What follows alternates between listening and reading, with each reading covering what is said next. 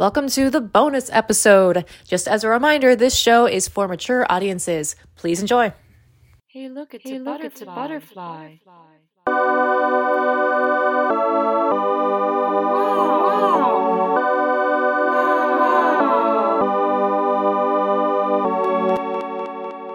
Reading Rainbow.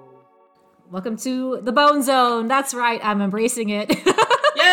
I love that for us. I put up a fight the first few times, but then I think I just started texting you like, "Oh, did you do the Bone Zone thing?" And it's in my brain now. Well, it's just like it needs to be fun and catchy because it's bonus, but it's not fun to say bonus episode. It's gotta have. It needs to be fun. It has to be fun. I agree. We're having Mandated fun, right? Mandated fun. Yeah. Always. Well, what is the Bone Zone for those who are just dropping on in on this fine day? The Bone Zone is lingo for the bonus episodes of Reading Rainbow, Woo! the podcast hosted by myself, Laura, and my co-host, Laura. Our main episodes are devoted to reading a book a month. We read books that people... Big brain books. Yeah, we read the big brain books. But on these little Bone Zones, we dial it back a little bit and we say... small brain books only. Yeah. So we read a single book over the course of a year. And so for this year, we are reading Animorphs, The Invasion by K.A. Applegate. And we take it chill here because in this episode, we're two chill people. I've realized recently that I'm not a chill person. I don't like songs that are not fast. And I didn't realize that till recently. Because I thought that like slow songs were just there to like be filler. Yeah, I like upbeat, confident and empowering songs, as Spotify would say. That is very true because I went to go visit you we're going to date ourselves, but just this last weekend. We were driving in the car listening to a Spotify blend of our playlist taste. And one of the songs came up and you were like, this is the epitome of my brain, Yeah, the vibes that you carry with you every day. And it was just like... It was electronic. It was electronic, like, beep boops. Yeah. But, in the meantime... we're back to being chill. Yeah, we're actually... welcome to the Bone Zone. This is my chill voice. My chill voice is the exact same as my regular voice. Nah, man. This is mine, and I've now decided to commit to this voice for the entire podcast. Okay, that's your choice. Well, this time we read chapters 12, 13, 14 of this book, The Invasion. Yeah, we did. Yeah, we should call this Year of the Animorphs, Year of the Tiger. All right, so in chapter 12... before we begin, I want to summarize my impressions thoughts about these 3 chapters in one phrase. All these characters... get way more out of pocket in these 3 chapters. They're saying some very character-defining quotes, and we'll get into that. Character-defining is a great way to describe it. I would describe the plot of these 2 chapters as not much happens. I really thought... I read all 3 chapters, and I don't feel like we're in a different place. But let's get into it. So... at the end of last chapter, Marco has turned to Jake on the couch and says, your brother's a controller. And on chapter 12, the first line is, I swung my fist and caught Marco with the side of the head. So he just like KO'd Marco. I'm done being freaking chill, y'all. Hell yeah. It starts out with violence. Yeah, and then, so they tussle a bit, and Marco, says the most chill phrase ever. Jake, quit acting like a stupid jerk. Mm-hmm. So yeah, Jake is trying to defend his brother's honor of being not your controller. He's reacting very violently towards this presumption. There's some more threats of being punched and punching, but it's kind of just stopped because there's a hawk at the window, beating its wings against the window. So he's flying, but also like beating the windows. And the he that we're talking about is Tobias. So he comes in and he's just chilling out like a bird. He couldn't like morph back into a person I guess he'd be naked, but he didn't want to do the human way of anything. And he's like, while I was being a red-tailed hawk, he says he was looking for a yerk pool or something because when like, I'm just gonna say, like, I read it, but this is just what my mind took away from it. Yeah. When they were at the construction site, all these kids were at the construction site, and they were getting information from the Andalite, and then they all ran away. Tobias stayed behind a little bit, and the Andalite transferred every single piece of knowledge he's ever known into Tobias's head. So Tobias just kind of knows everything about way more than all the other kids, and he's like, I shook my head. I knew better. Tobias just hadn't wanted to leave the Andalite alone, which is also very presumptuous. Jake. Yeah, they're all just making these really big assumptions and having very pointed, flinging very pointed comments at each other. Yeah, it's kind of accusations and... So then Tobias says that he's looking for a Yeerk pool, and he has learned that it's where the Yeerks live in their natural state. Every 3 days, a Yeerk has to leave his host body and go into the Yeerk pool to soak up nutrients, especially Kandrona rays. Also, I just want to point out that we get yet another human morphing description, and they never stop with these in the other books. No. It's never just simple, like, he morphed into a horse. It's, the brown feathers ran together and merged and turned pink. It was like the feathers were melting, and the beak disappeared quickly, and lips grew out of it. It's so nasty. Like, no offense, yes. That sounds really disgusting. Yeah, and Jake says all in all, it was a pretty disgusting sight. So they know what they're doing. They choose, this is a choice. Marco's being his closed-minded self, because Tobias is like, birds are amazing. It's a terrible when they have to be locked up in cages. They should be free. And Marco's like, yeah, free the birds. I'll get the bumper stickers printed up. And I'm like, can you just knock it down a notch? Please. Yeah, no, he's like super snarky in this, and that really comes across. I'm like, dang, Marco. Yeah. Also, so we talked about in earlier chapters where it's like, oh, Jake has just been appointed leader, but then in this chapter, it's like Tobias finally takes a stand. He's like, oh, I want to find the Yeerk pool, and I want to destroy them, so then we can save the planet. And then Marco's like, I thought we agreed to not do that, and Tobias says that he's taking a stand. And then Marco is like, wrong. We decided not to get into this. And then Jake says, no, we decided not to decide yet. Well, I decided, Tobias said. And then Marco's like, suddenly the wimp is a hero. And I'm like, wow. I think the dynamics change so much in this book, and you really get these characters and how defiant Marco is. And, again, it seems like Tobias finally finds something. Like, we all know that in the beginning, Tobias is kind of the odd one out. But this is when he really pits himself against Marco. I like that you brought up the dynamic between the three of them, because I think that Marco's reaction is, we can, I guess, presume it's coming from fear and from, coming up against something he's very unfamiliar with and very unprepared to deal with. That his snark is, a defense mechanism, and that he's it seems like he's trying to deflect and trying to, like, break the situation down into something that he can make fun of rather than deal with, like, the scary part of it. That's just a guess. I don't really... I mean, boy, does he, because in chapter 13, do you mind if we move on? I just want to point out that Marco does have some, like... he has a little bit of critical thinking, because Tobias got his hawk DNA from an injured hawk, and Jake's like, well, how'd you fly if the hawk you morphed from was injured? And Marco says, Jake, do you pay any attention in biology class? DNA has nothing to do with an injury. DNA wasn't broken. It was just the wing. And I was like, yeah, okay, I know. Like, Marco's just getting snarky with everybody. Yeah. All right. What happens in chapter 13? Well, it's really just Marco just being more snooty. You get a little bit of his backstory, but, like, the entire time he's arguing that, one, Tom is a controller, which Jake doesn't like, but Tobias agrees with. But then he's also arguing, we should not do anything about this. We should not get involved, which Tobias doesn't like, and then Jake is kind of wavering on. Like a Libra. Yeah, like a total Libra. He's being wishy-washy. So Marco says, fine, let's see how much you want to do it when it turns out it's your own brother you have to destroy. That stopped me cold. It's not exactly some video game, is it? Marco said. This is reality. You don't know anything about reality, Jake. Nothing bad has ever really happened to you. You have this perfect family, like I used to have. Like, he turns, and he, like, starts using psychological warfare on his best friend, and then he goes into his own, like, sob story. Like, I can just totally see it if this were made into a film. Like, his, like, he turns to the side, he's like, I used to have. Like, it was very, very melodramatic.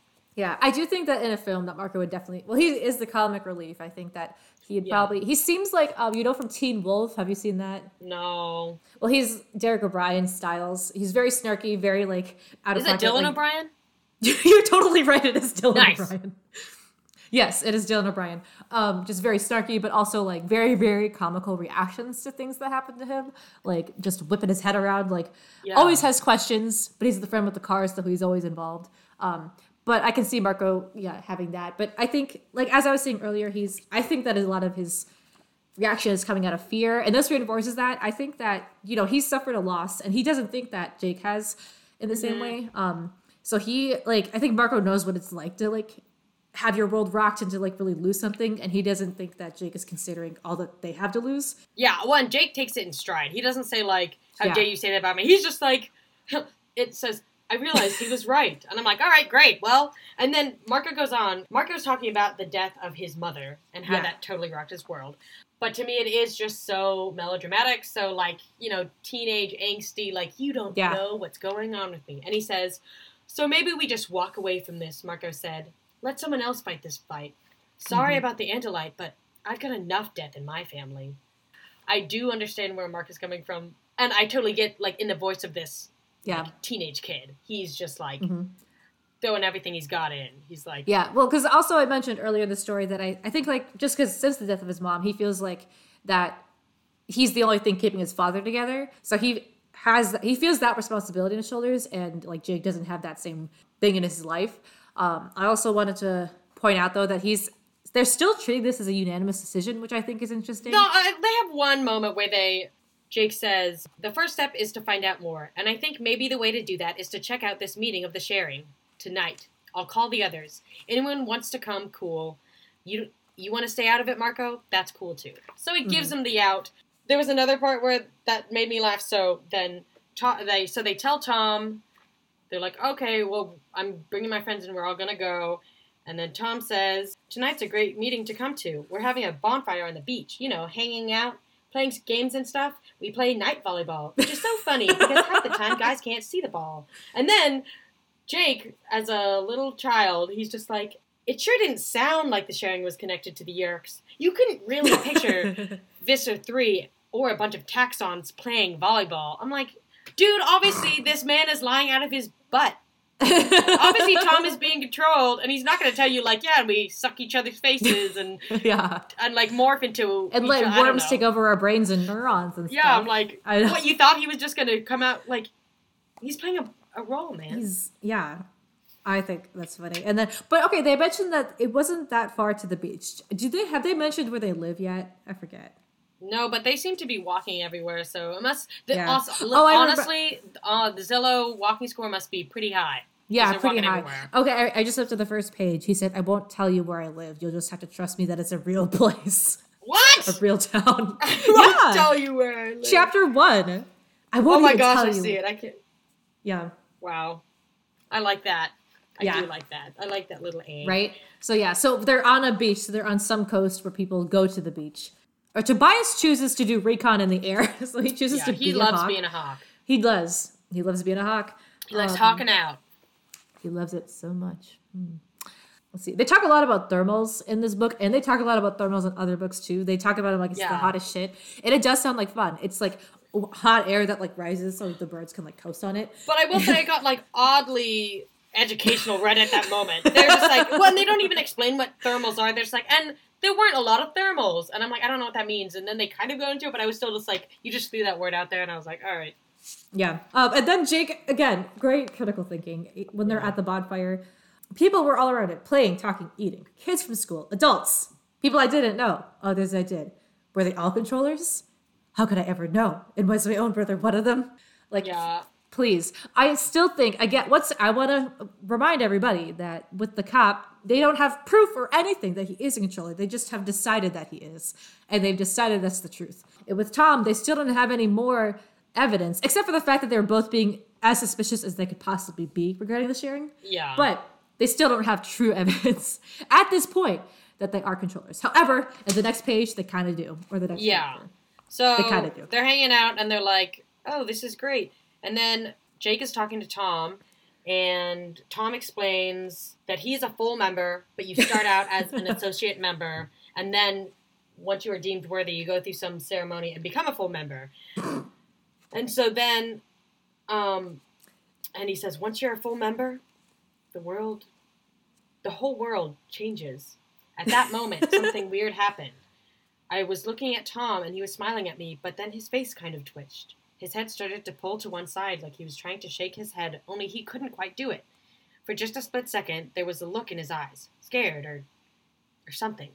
And so then that is the moment where they know that things are bad. But then it's really funny because then it's immediately followed with... And with that, with Tom, he was gone into the night. Yeah, gone into the night. Love it. Flew away as a bat. So immediately after that, so then Jake has switched his alliance. And he's like, all right, my brother's straight up being controlled. My brother was trying to warn me. He was able to reclaim his mind for a split second, and then he switched back. And so then immediately after that, when Tom disappears into the night, Marco and Cassie came over. Marco was laughing. Okay, he said, I admit it. I was wrong. These are just normal people having a good time. And Tom is not a controller. I didn't know whether to cry or laugh. Marco was wrong. Boom. He's just going to say it. Mm. And so then he's like, I'm on board. There's some freaky stuff going on. And now we'll get into chapter 14. Yeah. I want to say, okay, I'm getting conflicting things here because Marco said, I admit it. These are totally normal people doing totally normal things. And then in chapter 14, all the kids are discussing things. And Cassie says, nothing is normal here. Can't you feel it? All these so-called full members, they're being perfectly nice, so perfectly helpful, so perfectly normal is abnormal. And Rachel agrees that it's creepy. Like if you took cheerleaders, combined them with gym teachers, and made them all drink 10 cups of coffee. Don't like that. I was like, I don't even know what that means. So then Marco flips his switch again and says they are all just a little too happy, aren't they? What happened to close-minded Marco? I know. But now he's being a Libra. Yeah, then he says, people keep telling me how all their problems disappeared once they became a full member of the sharing. So what's the truth, Marco? What do you really feel here? Like, just your instincts, please. So they all agree that this is shady as hell. And Jake says he's going to turn into a dog to sneak up on the people because no one's going to care about a dog. The full members went to go have a secret meeting beyond the dunes. And so, Jake is like, all right, I'll sneak in as a stray dog because they're not going to notice. They're not going to care if they see a dog and they won't know it's me. We have to remember he can turn into a dog, but it's Homer, his own dog. So which when is he goes, also Tom's dog. Even though his brother is being controlled, he's like, oh, I do need to keep a certain distance because if I look exactly like Homer, even the controller will know something's up. First, they call Tobias back to let him know the plan, but Jake is also like, you got to turn back. Because you got to reset the 2-hour timer. And Tobias is like, no, I don't like being a human. And Jake's like, fucking sucks. Turn back into a human. So they're simultaneously morphing. And the other three are, again, standing shoulder to shoulder, trying to hide them. Hide them because Tobias is about to be naked. Yeah. And then also, this is another moment where Cassie says something super out of pocket. Cassie grinned. I'm going to have to teach you boys how to morph clothing. And I was just like, all right. I mean, again, I'm glad they acknowledged it the first time, but after that, I'm like, I don't know. Yeah. Tobias is interesting. He says, I hate changing back. It's like going into a prison or something. I hate it when I don't have wings. I know. What a delicate, sweet boy. I don't know. I don't, really know how much to read into this because it is a kid's book. But Tobias is so ostracized, and so then he finds such solace in being an animal that it does, again, his way to describe it, it's like going back into a prison or something. I'm like, damn, dude, sounds like you're going through something. That's a huge metaphor for body dysmorphia and stuff. Yeah. That's exactly what I was thinking. It's very interesting. So Jake turns into a dog. He gets a little distracted by the seagrass and something he hears running around. But he approaches a human and the human ignores him because he's a dog. But then he creeps up on the full members and he hears Tom's voice. He hears him say that they're waiting for someone. This book is so amateurish, and I kind of mean that in a negative way because I find everything a little too convenient. Mm-hmm. So the big reveal is that Visor 3 is inhabiting none other than Assistant Principal Chapman. And it's another authority figure, just like the cop that they're not safe. And then they're also like, and my assistant principal. And I'm like, it just seems kind of like one of those movies where it's like, all the adults can't be trusted. It guess it's just up to us kids. I don't think Visitor 3 is the one inside of Principal Chapman. Oh, okay, well, it's Chapman. It's just someone else.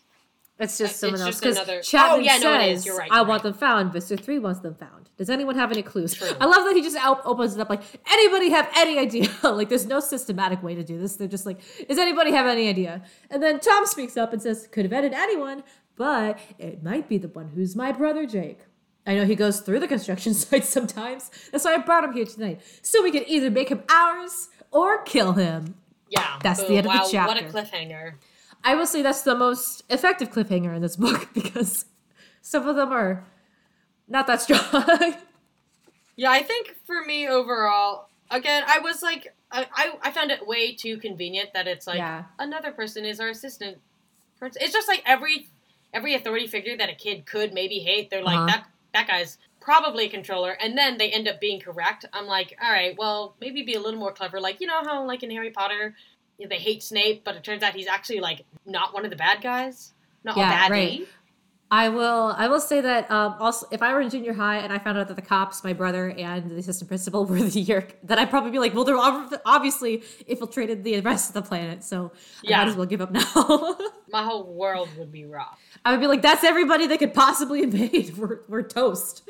I will agree. Also, we have, like, not heard anything about Assistant Principal Chapman before now. We haven't heard anything about, like, whether they like him or don't like him. Like, just no facts, and we're supposed to treat it like this big, huge, like, bomb in the middle of the plot, and it's like, who's this? Who the hell are you talking about? I know. I think they did it really backwards, and I mentioned this when we had first those chapters of In the Construction Site where they're like, I knew this voice, it was kind of familiar, but I couldn't quite place it. And I was like, this isn't really helpful because I think it was a really good opportunity for us to invest your readers and have us guess who it could be. But up until that point, it was like chapter 2 or 3 or something. Yeah, like there's no possible ways for us to guess. It's not fun. It's just weird. And then in this one, like in this chapter, when it is revealed, he makes a callback. He's like, this was the voice that I heard way back in the thing. And I was like, well, we still can't guess. Like, we do not know who this is. So I will say right now, for the Bone Zone, we're on chapter... We just finished chapter 14. We're going to move on to 15 and beyond. There's 27 chapters. So far, I'm not impressed. I'm sorry. No. I'm like, this is kind of annoying. And it's just not, it's all too convenient, and it's not as clever as I want it to be. No. Sorry, K.A. Applegate. So I think there's something to be said about TV shows and books that do treat their readers, who are intended to be children, as, like, smart people, capable of, like, solving problems and, like, figuring things out. An example is Gravity Falls. I think there's something to be said about, like, media that isn't condescending or, like, babying. Right, yeah, which this book definitely is. It's handing us these reveals and these things that, without giving us any way to, like, solve them for ourselves. And once again, it's really not encouraging critical thinking. These kids are drawing all these conclusions just based on their feelings and, like, what they think about people. Yeah. We've got the rest of the year for them to maybe switch the tide and give us a little more, give their readers a little more credit. Yeah. But so far, not impressed. But I will say for me, it's a real good nostalgia trip. Just like, because it's remembering what Animorphs was about, but also just, it is fun. It's entertaining because it's funny. Yeah. But thanks, y'all, for joining us. And tune in next time. Yeah, tune in next time. Hopefully it gets better. We'll see. Will Jake be stuck as a dog forever? Bark, bark. Bork, bork. Bye. Bye.